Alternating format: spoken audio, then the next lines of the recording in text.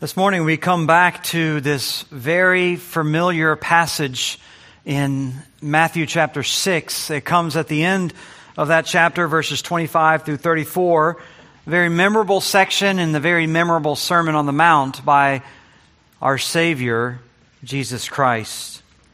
And the verses begin in verse 25 with the word therefore, kind of lifting, if you will, out of the discussion in verses 19 through 24 where Jesus was talking about where our treasure is and where we set our hearts.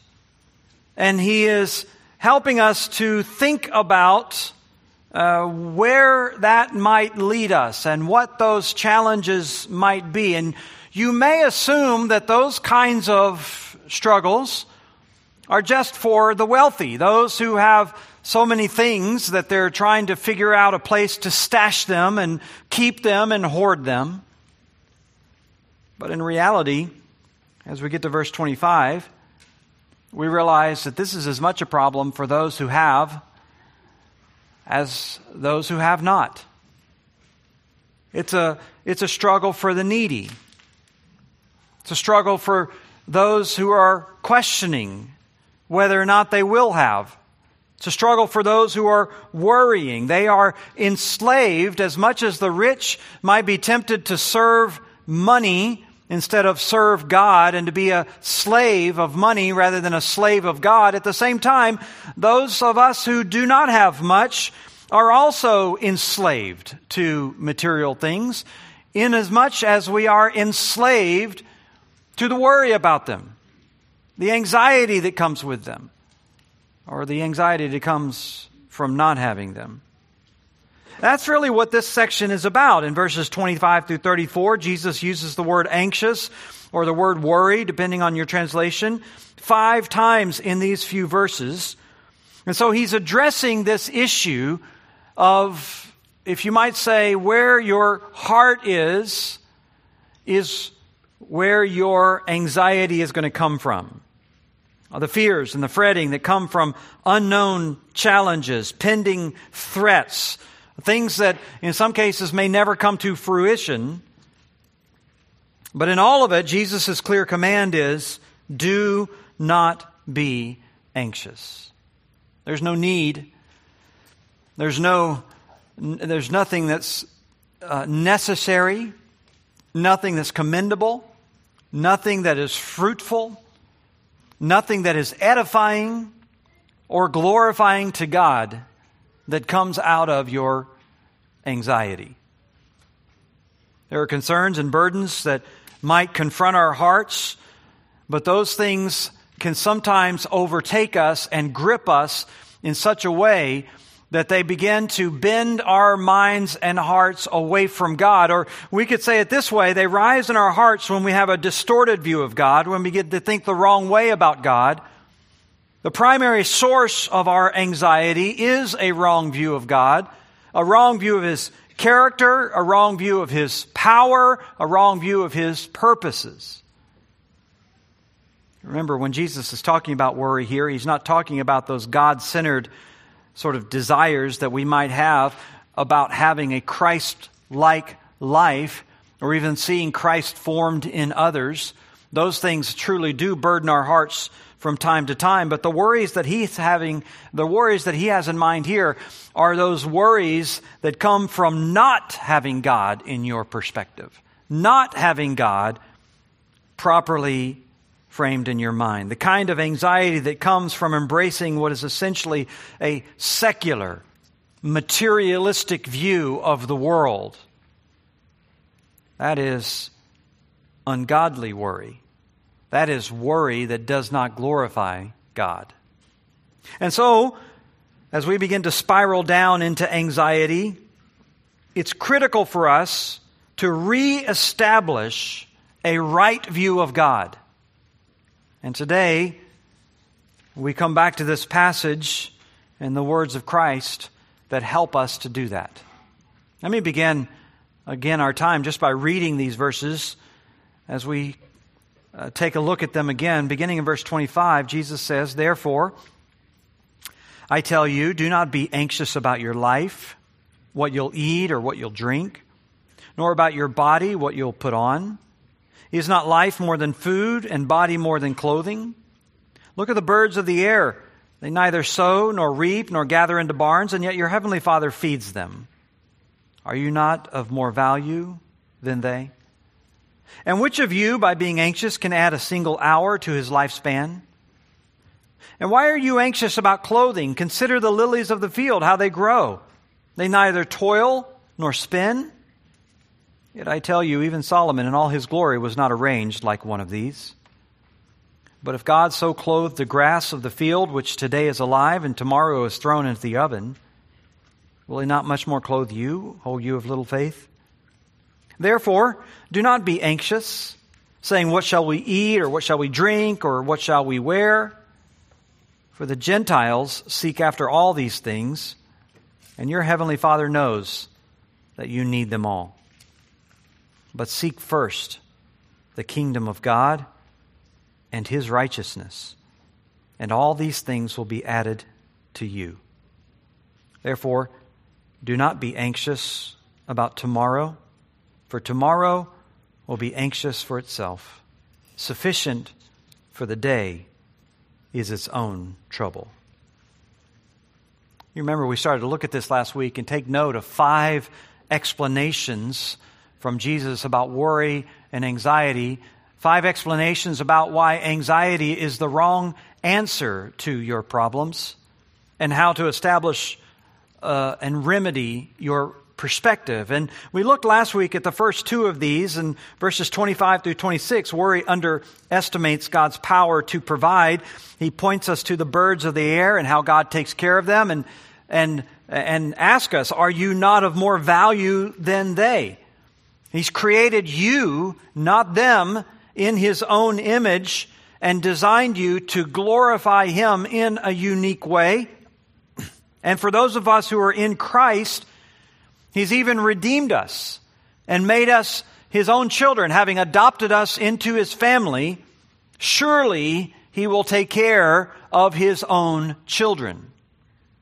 And then second, we saw in verse 27 how worry underestimates the futility of fearing the future. Jesus says, what is it going to do? It's not going to prolong your life. It's not going to add 1 cubit to your lifespan. All of those things, the Scripture tells us over and over again, are completely in the Lord's hands. You have not been given the privilege to determine your lifespan. God reserves that for himself. And so you cannot add or contribute anything to your survival, he's saying. Not by your health regimen, not by your retirement planning, not by your worrying, not by any of that stuff. And so worry and anxiety accomplish nothing. It does nothing to actually change the things in the future that are out of your control. It serves no real purpose. In fact, if it does anything, it makes you less productive in the moment of what you're currently grappling with.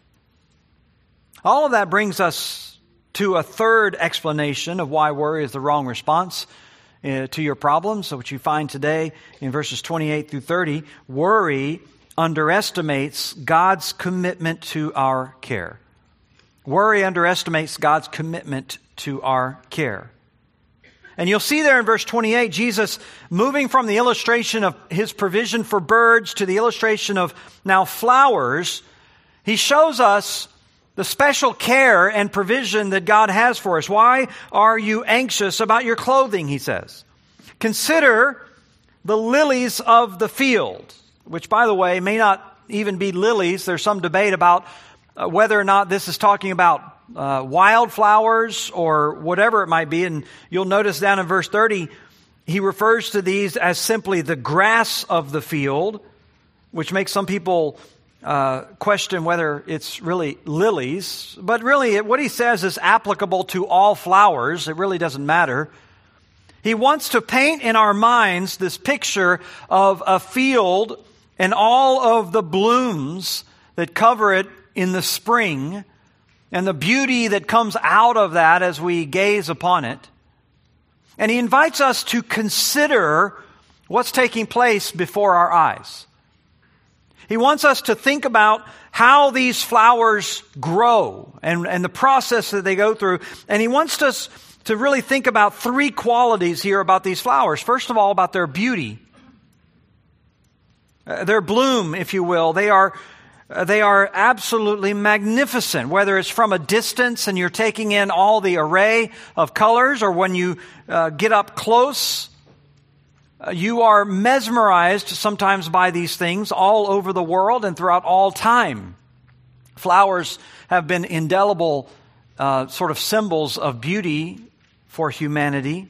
They're universally recognized as some of the most beautiful things in creation because they reflect some of the basic patterns of beauty that God has built into creation. They sort of define for us, if you will, some of the basics of aesthetics and what makes something beautiful. The petals themselves, flowers generally have a sort of a symmetrical a balance, unless there's some sort of defect or a deformity or infection or some sort of disease that comes to it by insects. Flowers naturally have either radially or bilateral symmetry. The petals are essentially the same size, so they not only have symmetry, but they have balance. Even in zygomorphic flowers, there's a sort of an even plane to both sides of the pattern. And there's even sort of numerical relation between all of the parts. And so you have this sort of structural beauty that's embodied in every one of these blooms. Every one of them, when you gaze at them, and there are whole studies that are sort of concentrated just on the unique and at the same time varied patterns of petals on flowers. As a rule, they're highly colored with blues and purples and reds and orange and whites and yellows, or mixtures of them even in between. And they have contrast, which is another basic principle of beauty. They have balance and contrast. You don't find on any flower green petals with green leaves.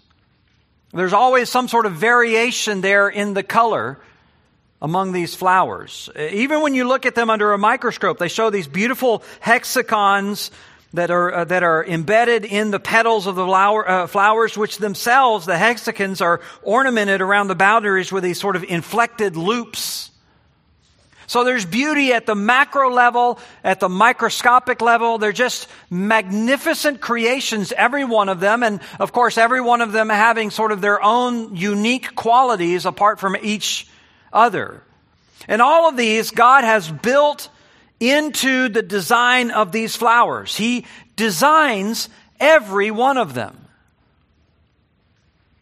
And we're captivated by the beauty of all of them. I mean, we would love, I think every one of us would feel so fulfilled if we could just create 3 or 4 such beautiful things in our entire lifetime. God does millions of them every day, all around us, on different sides of the globe, different hemispheres, different seasons.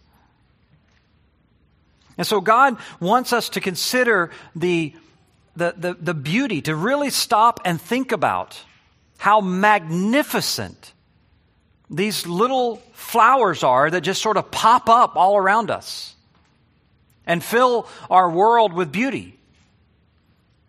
But secondly, He wants you to consider how they got that way. They do nothing, He says. They don't toil. They don't spin. They don't spin wool into thread. They don't weave patterns of clothing for themselves. They don't work on a loom. They basically just take in sun from the sky and moisture from the ground. They may produce a little bit of pollen, but it's spread by wind or by insects. They are some of the most passive organisms that you could think of on the face of the earth. They don't really do anything elaborate to create the beauty that they have, and yet God, so concerned with their beauty, so concerned with the beauty of His creation, so consumed to make all of the intricate little details the way he does, he forms every one of them. That's how intimately concerned he is about every one of them. In fact, Jesus tells us in verse 29, I tell you, even Solomon, in all his glory, wasn't arrayed like one of these. He compares these things to the best dressed man in the history of Israel.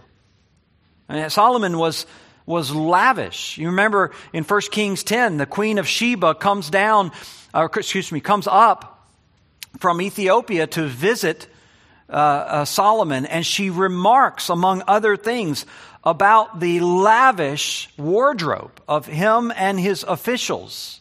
She'd never seen anything like it anywhere. And yet, even in Solomon's glory, he didn't wear anything like the magnificent beauty of these petals. God clothes the flowers of the field in nicer garments than Solomon, and he does it every day. He creates it over and over and over again, the most exquisite shapes and colors and shades and textures. All of that. Third, he invites us to consider the transient nature then of these flowers. Verse 30, he says that they're just grass at the end of the day. They're just grass of the field, which today is alive and tomorrow is thrown into the oven. Meaning, in those days at least, the ladies would typically bake bread in these dome-shaped clay ovens. And Israel, as you may know, is not a place that has an abundance of firewood. And particularly when they wanted to heat the ovens very quickly, they would go out into the fields and literally pull up these flowers and all of the tall grass and throw them in the oven, and poof, in a matter of minutes, they would be burned up, creating heat for their oven. And the point of all this is the utter transient nature of these magnificent creatures. I mean, if we spent the time ourselves to create something like that, it would be tragic to us if someone just threw it in the fire. And yet Jesus' argument is, if God is so intricately concerned and focused on creating this beauty all around you, how much more do you think He's concerned about you? About your clothing, your basic clothing, if not basic, even standard clothing. He's sort of arguing, if you will, from the lesser to the greater. If God has made such sort of lavish beauty to clothe the plants that die in days and have no spiritual value, how much more you? You remember back in verse 26, he refers to God as your heavenly Father. Down in verse 32, once again, refers to Him as your heavenly Father. All of this reminding you of the unique relationship, if you are in Christ, that you're no longer just one of God's creations. You're no longer just a creature sort of wandering and roaming around the earth. You are now adopted into the family of God. And now God is your heavenly Father. And so there's even a greater expectation that's rightful for you to have, that your heavenly Father would provide for you. Another way to say this is, if God has already done all that He's done to provide for your eternal redemption, He's already proven that you are that precious to Him.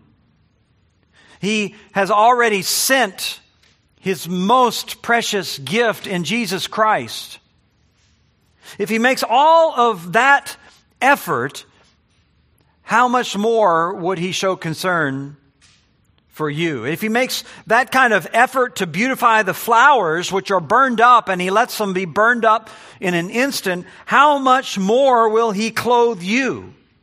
Very similar to what Paul says to you in Romans chapter 8, He who did not spare His own Son, but gave Him up for us all, how will He not also with Him graciously give you all things. So if God's going to give you the greatest gift possible, and He'll show Himself in that kind of way, willing to sacrifice, willing to pour out His grace, do you think somehow He's going to suddenly become miserly in the distribution of His resources? Do you think somehow He's going to change His character? Suddenly be all worried about some limitations that He might have and not wanting to let go of something He's hoarding for Himself? If He was already so generous as to give you His own Son, do you not think He would also give you other gifts?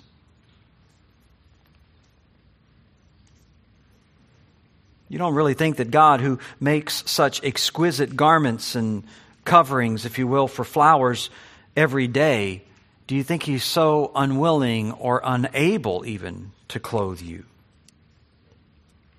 See, the deficiency is not on God's part.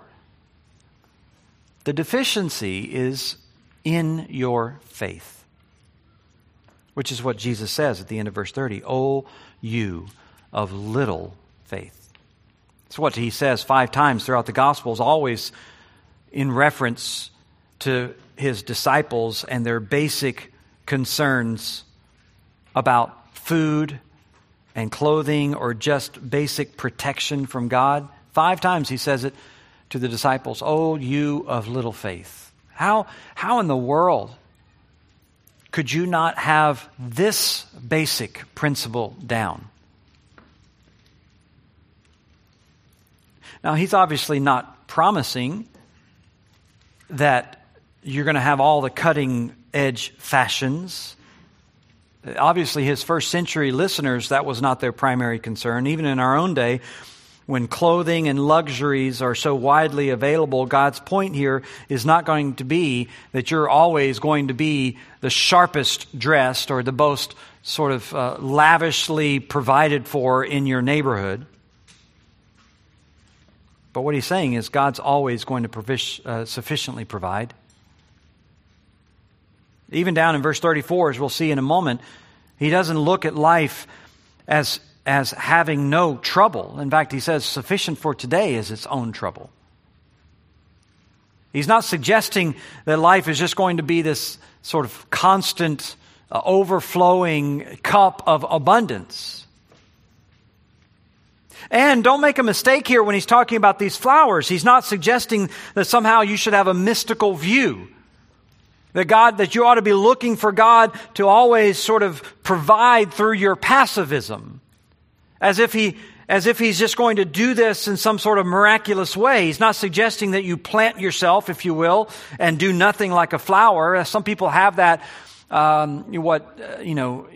least in scientific terms, we might call sort of a God of the gaps mentality. Well, they take that in another way and apply it even into their own life, where they only look at God as operative in those gaps or those areas between natural law.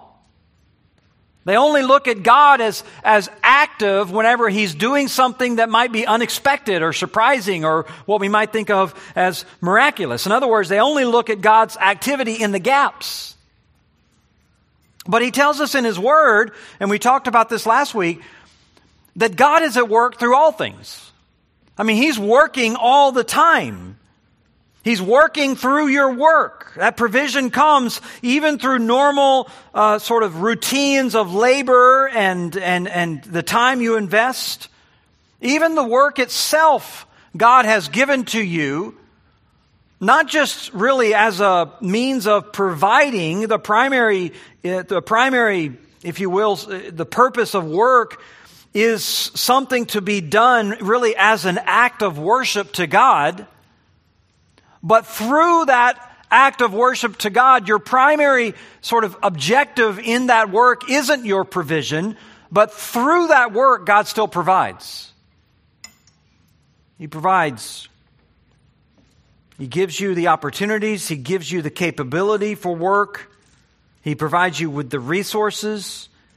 And He's glorified by the way that you show your craftsmanship and responsibility and productivity. And then through all of that, God is at work. And when at the end of the day He provides through that work, it is just as much by His hand as if it dropped out of heaven. So this is not a call for you to do nothing when you are sort of in a time of need. But it is a call for you to trust God that no matter what your circumstances, He's going to provide. Whether He's going to provide through opportunities for work or whether He's going to provide some other way, He's going to provide. So even when you're in a situation where your best efforts aren't enough, God sustains. He's able to take care of you. He spared no beauty in clothing the flowers. He's more than able to do that with you.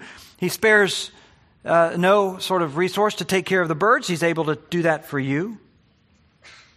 And then a fourth explanation of why worry is the wrong response to your problems in verse 31 is it underestimates God's knowledge of your need. It underestimates God's knowledge of your need. Jesus refocuses our mind on the questions that He's addressing here about worry and anxiety. He says, therefore, do not be anxious, saying, what shall we eat, or what shall we drink, or what shall we wear?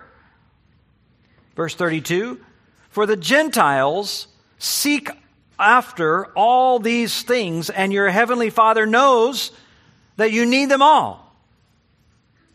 So when you are finding yourself consumed with these kinds of questions and gripped with worry about them, whether you intend it or not, there's the suggestion that God either is not aware of your problems, or He's aware of them and He just doesn't care.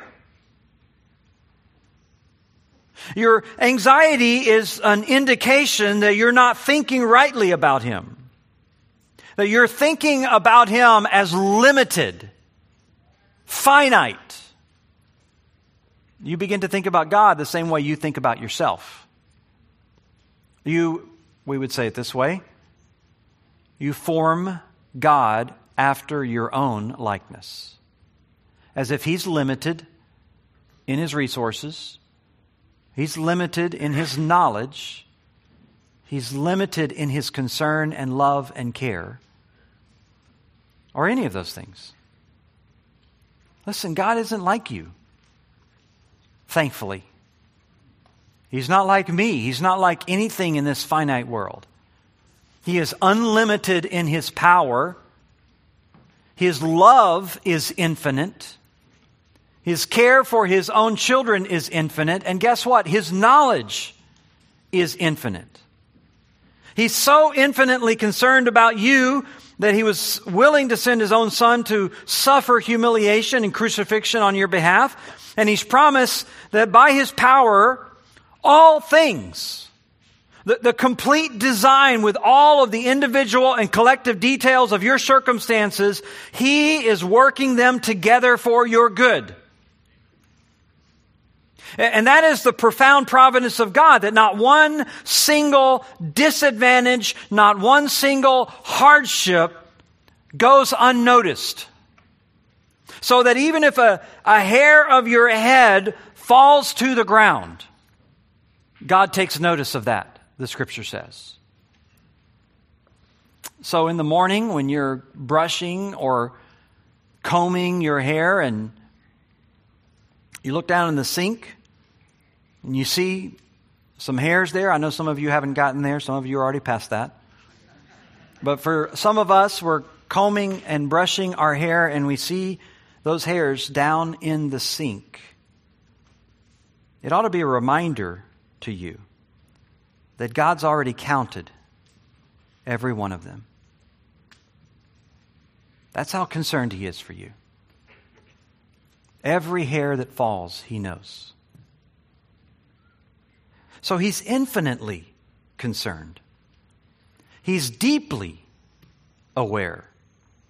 And He is at work bringing all of these things together for your good. The things that you perceive to be in your control and the things that you perceive to be out of your control. The sad reality, however, is when we get into troubles, we kind of revert to practical paganism. We become like the Gentiles, Jesus says, or the pagans, who seek after all these things that he just mentioned. What shall we eat? What shall we drink? What shall we wear? And the word seek is an intensified word for desire. They have a strong desire, these Gentiles do. They're consumed with interest in these things. They're plagued by constant questions. They're absorbed in the aspiration for these things. That's what defines their life. And Jesus could be simply pointing out that this is their basic materialistic worldview. Life for them is defined by this materialism.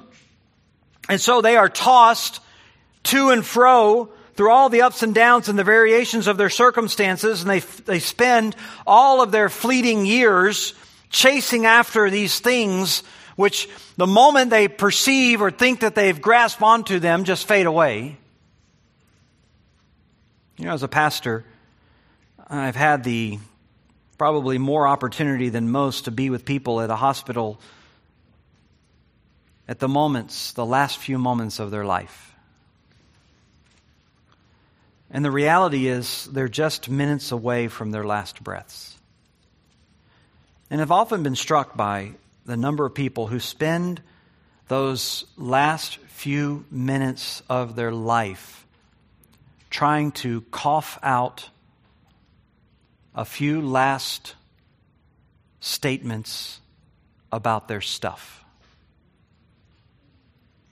They're about to pass into eternity. And all the things that they own will be no longer an issue. They're not going to be a concern.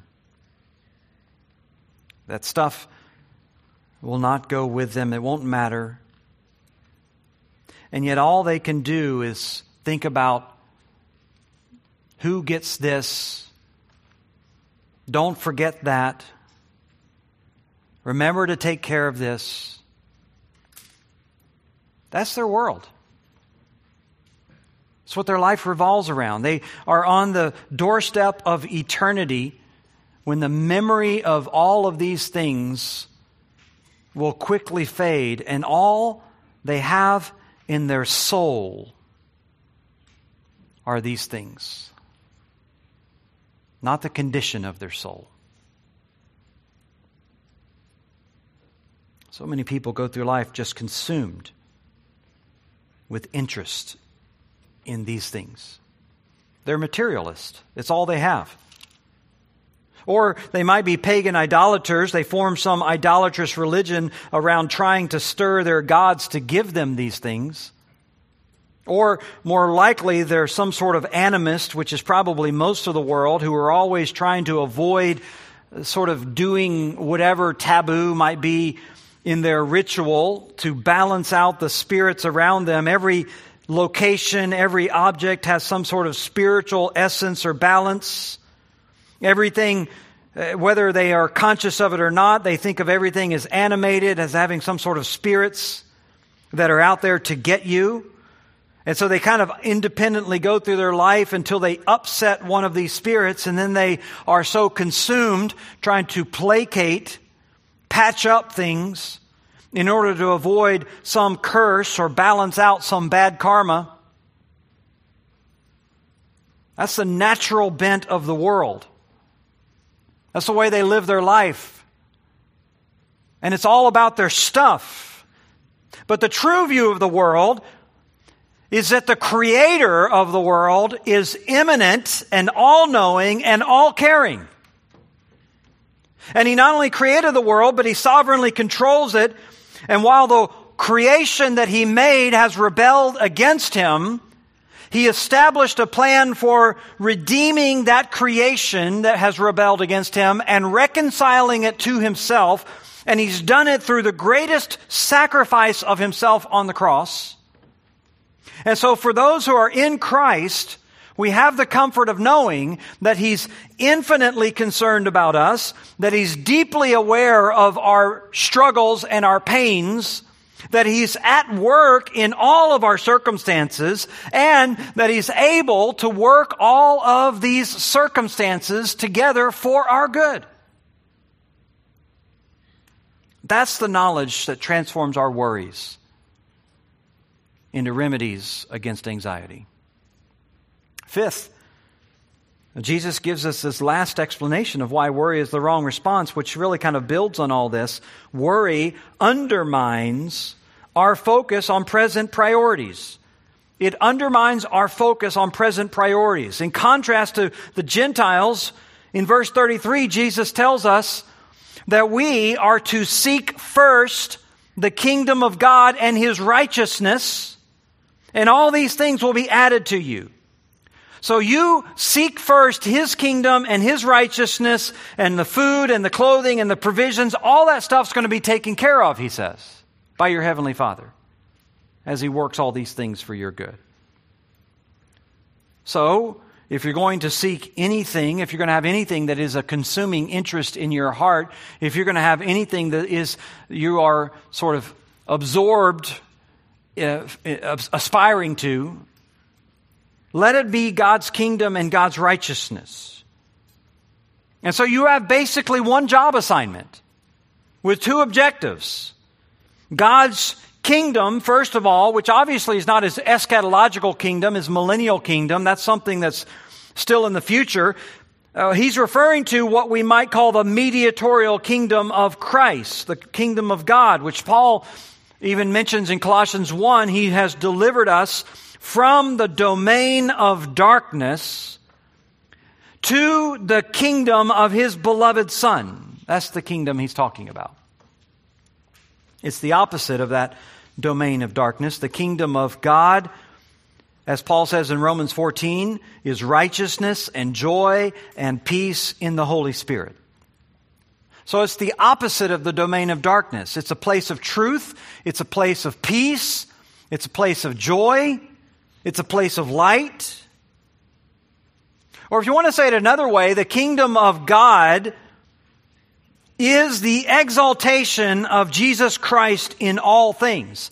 It's the exaltation of His glory, the exaltation of His wisdom, the exaltation of His name. That is what is on our heart. Secondly, our second objective in our job description is the righteousness of God, which obviously is intertwined with His kingdom, but that righteousness has already been defined for us in the Sermon on the Mount. Remember, this whole sermon is about our righteousness exceeding that of the scribes and Pharisees, right? So we've looked at it. It is the work of God to help you lay aside anger, to resolve conflicts peacefully and quickly, to deal with sexual impurity in your hearts so that you can live faithful lives with your loved ones. It is keeping your word. It's being ready and eager to forgive. It's not retaliating against evil. It's loving those who are opposed to you and your enemies. It's going the extra mile to serve those who are around you. It's all of those things. These are the things that you're supposed to seek first. Which, by the way, don't think about that as sequence. He's not talking about you seek those things, and then after you seek those things, then you can seek everything else. It's not an issue of sequence as much as it is an issue of primacy. You're seeking those as the primary thing through which everything else you're seeking. So your job, your relationships, your social interaction, your education, whatever it might be, all of those things now are avenues through which you pursue your primary concern, which is God's righteousness and God's kingdom. That means that your greatest desires are for the exaltation of Christ through all of your other pursuits. And your greatest desire is for Christ's likeness or righteousness through all of your trials. So your primary pursuit isn't the material things of the materialists who are around you every day. That's what the pagans seek. It is that even through your needs and even through your hardships, your greatest yearning is for righteousness. To have Christ formed in you. Listen, that gives purpose to the trials. That gives purpose to the hardships. It gives purpose to the privation. God is working something so much more valuable than the materialistic things that you seek.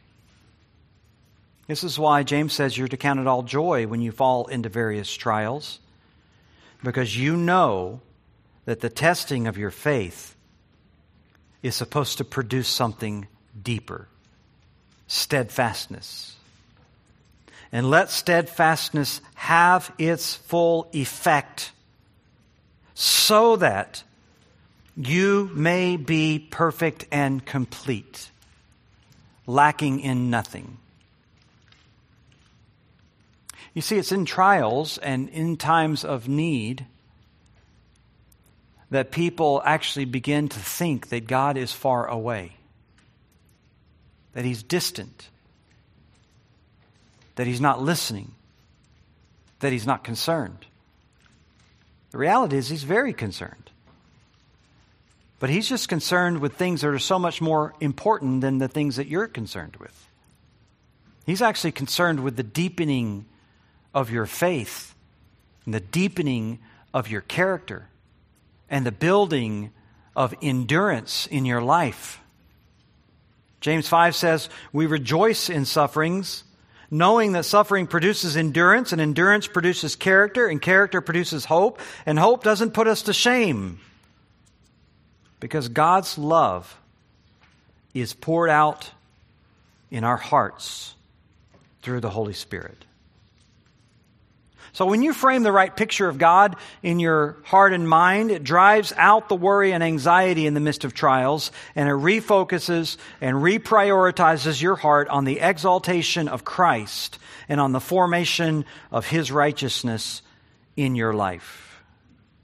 And when you begin to realize that kind of character and that kind of righteousness is formed only through hardship,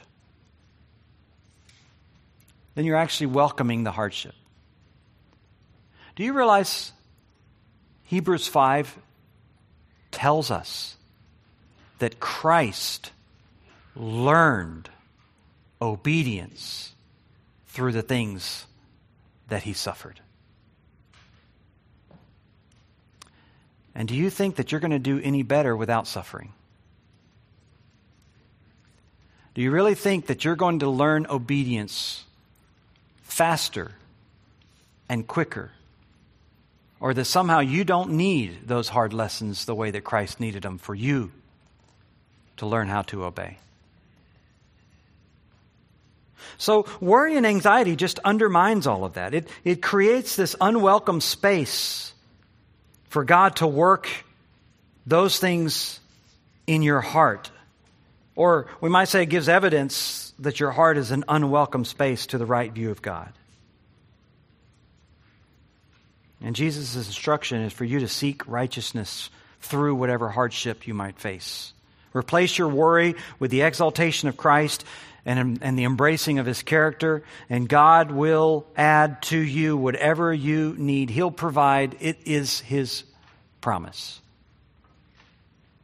He gives purpose through the suffering.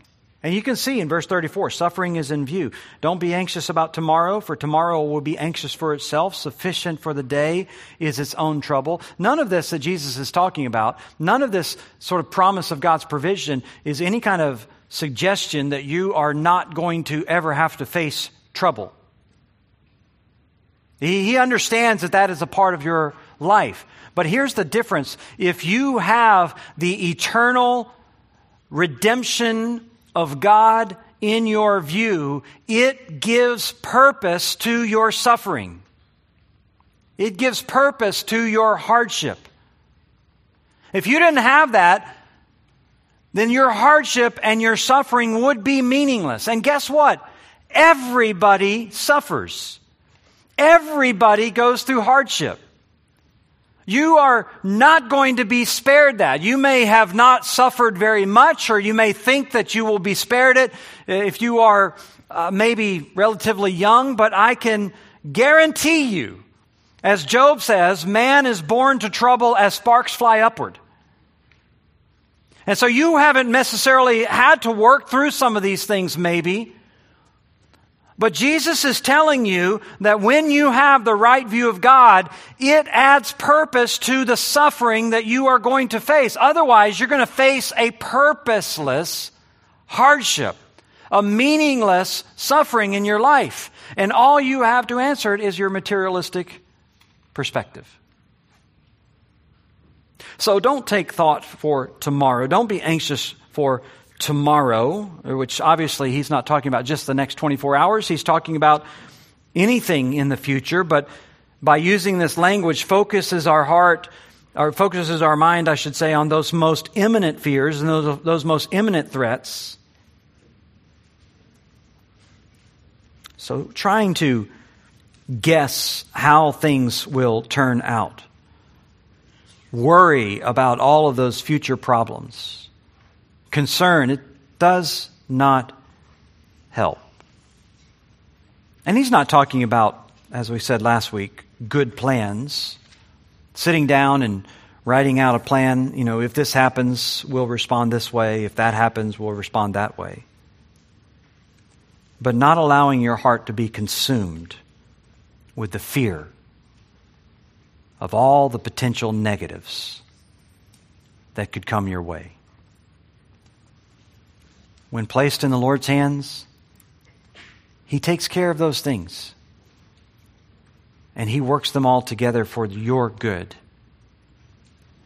Your challenge is to redeem your trial and to redeem your trouble by seeking first, by prioritizing the righteousness, the endurance, the character, the faith, the depth that God wants to work in your heart. So we look at troubles differently than the materialistic world because we have quantitatively different goals than the materialistic world. Our goals are eternal. They're kingdom-oriented. They are oriented around our Heavenly Father. And we're able to face them with the security and trust that He'll take care of all of our needs. And so secure in all that, we embrace and we welcome whatever the Lord wants to do in our hearts. And we seek to exalt Christ. And we seek to give our attention to the work of the kingdom. And we pour our resources into the eternal things, knowing that the resources we have all come from Him anyway. Some of you here,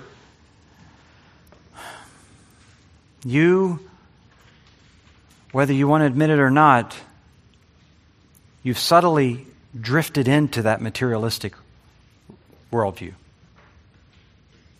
It may not have happened overnight, but you have not reframed your life and your existence through the eternal purposes of God.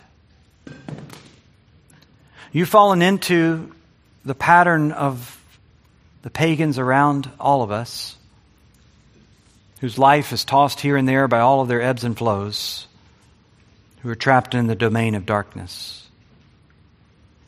And anxiety and worry has begun to close in on your heart and grip you. The gospel tells you today you can be free. You can be free. God can remove your worry and concern, not just about eternity. He can remove your worries and concerns in this life. But He asks you to place your faith in Christ. God so loved the world that he gave his only begotten Son, that whoever believes in him will not perish, but have everlasting life. That's the invitation of God in your life today, that you'd place your trust in Christ and see God work in your life. Well, let's stand together as we're dismissed by a word of prayer. If the Lord's working in your heart today, we'd love to hear about it. When we dismiss here in just a moment, down the hallway to the right, we have a visitor welcome center. If you're a first-time visitor, please feel free to stop by. Or if you're here this morning and you know the Lord is working in your life, please stop by. Give us a chance to pray with you, to hear what the Lord is doing in your heart and life. Father, we're so grateful for these reminders. They're truths that cut through the fog of our concerns, and they lift the weight of our worry. They help us to see that you are the ever faithful Lord, always giving, whether it is providing our material needs or through our troubles, providing for us the spiritual benefits that you have ordained for us. And that's our priority, Lord. We do seek primarily above everything else to be conformed to Christ. We pray that you would do that in us and help us yield to that work. We know that you are our God and there is no other. We know that you're aware of our needs, and we know that you are good, working all things together for our good. And so, Lord, we gladly place ourselves in your care. And we pray these things in Christ's name. Amen.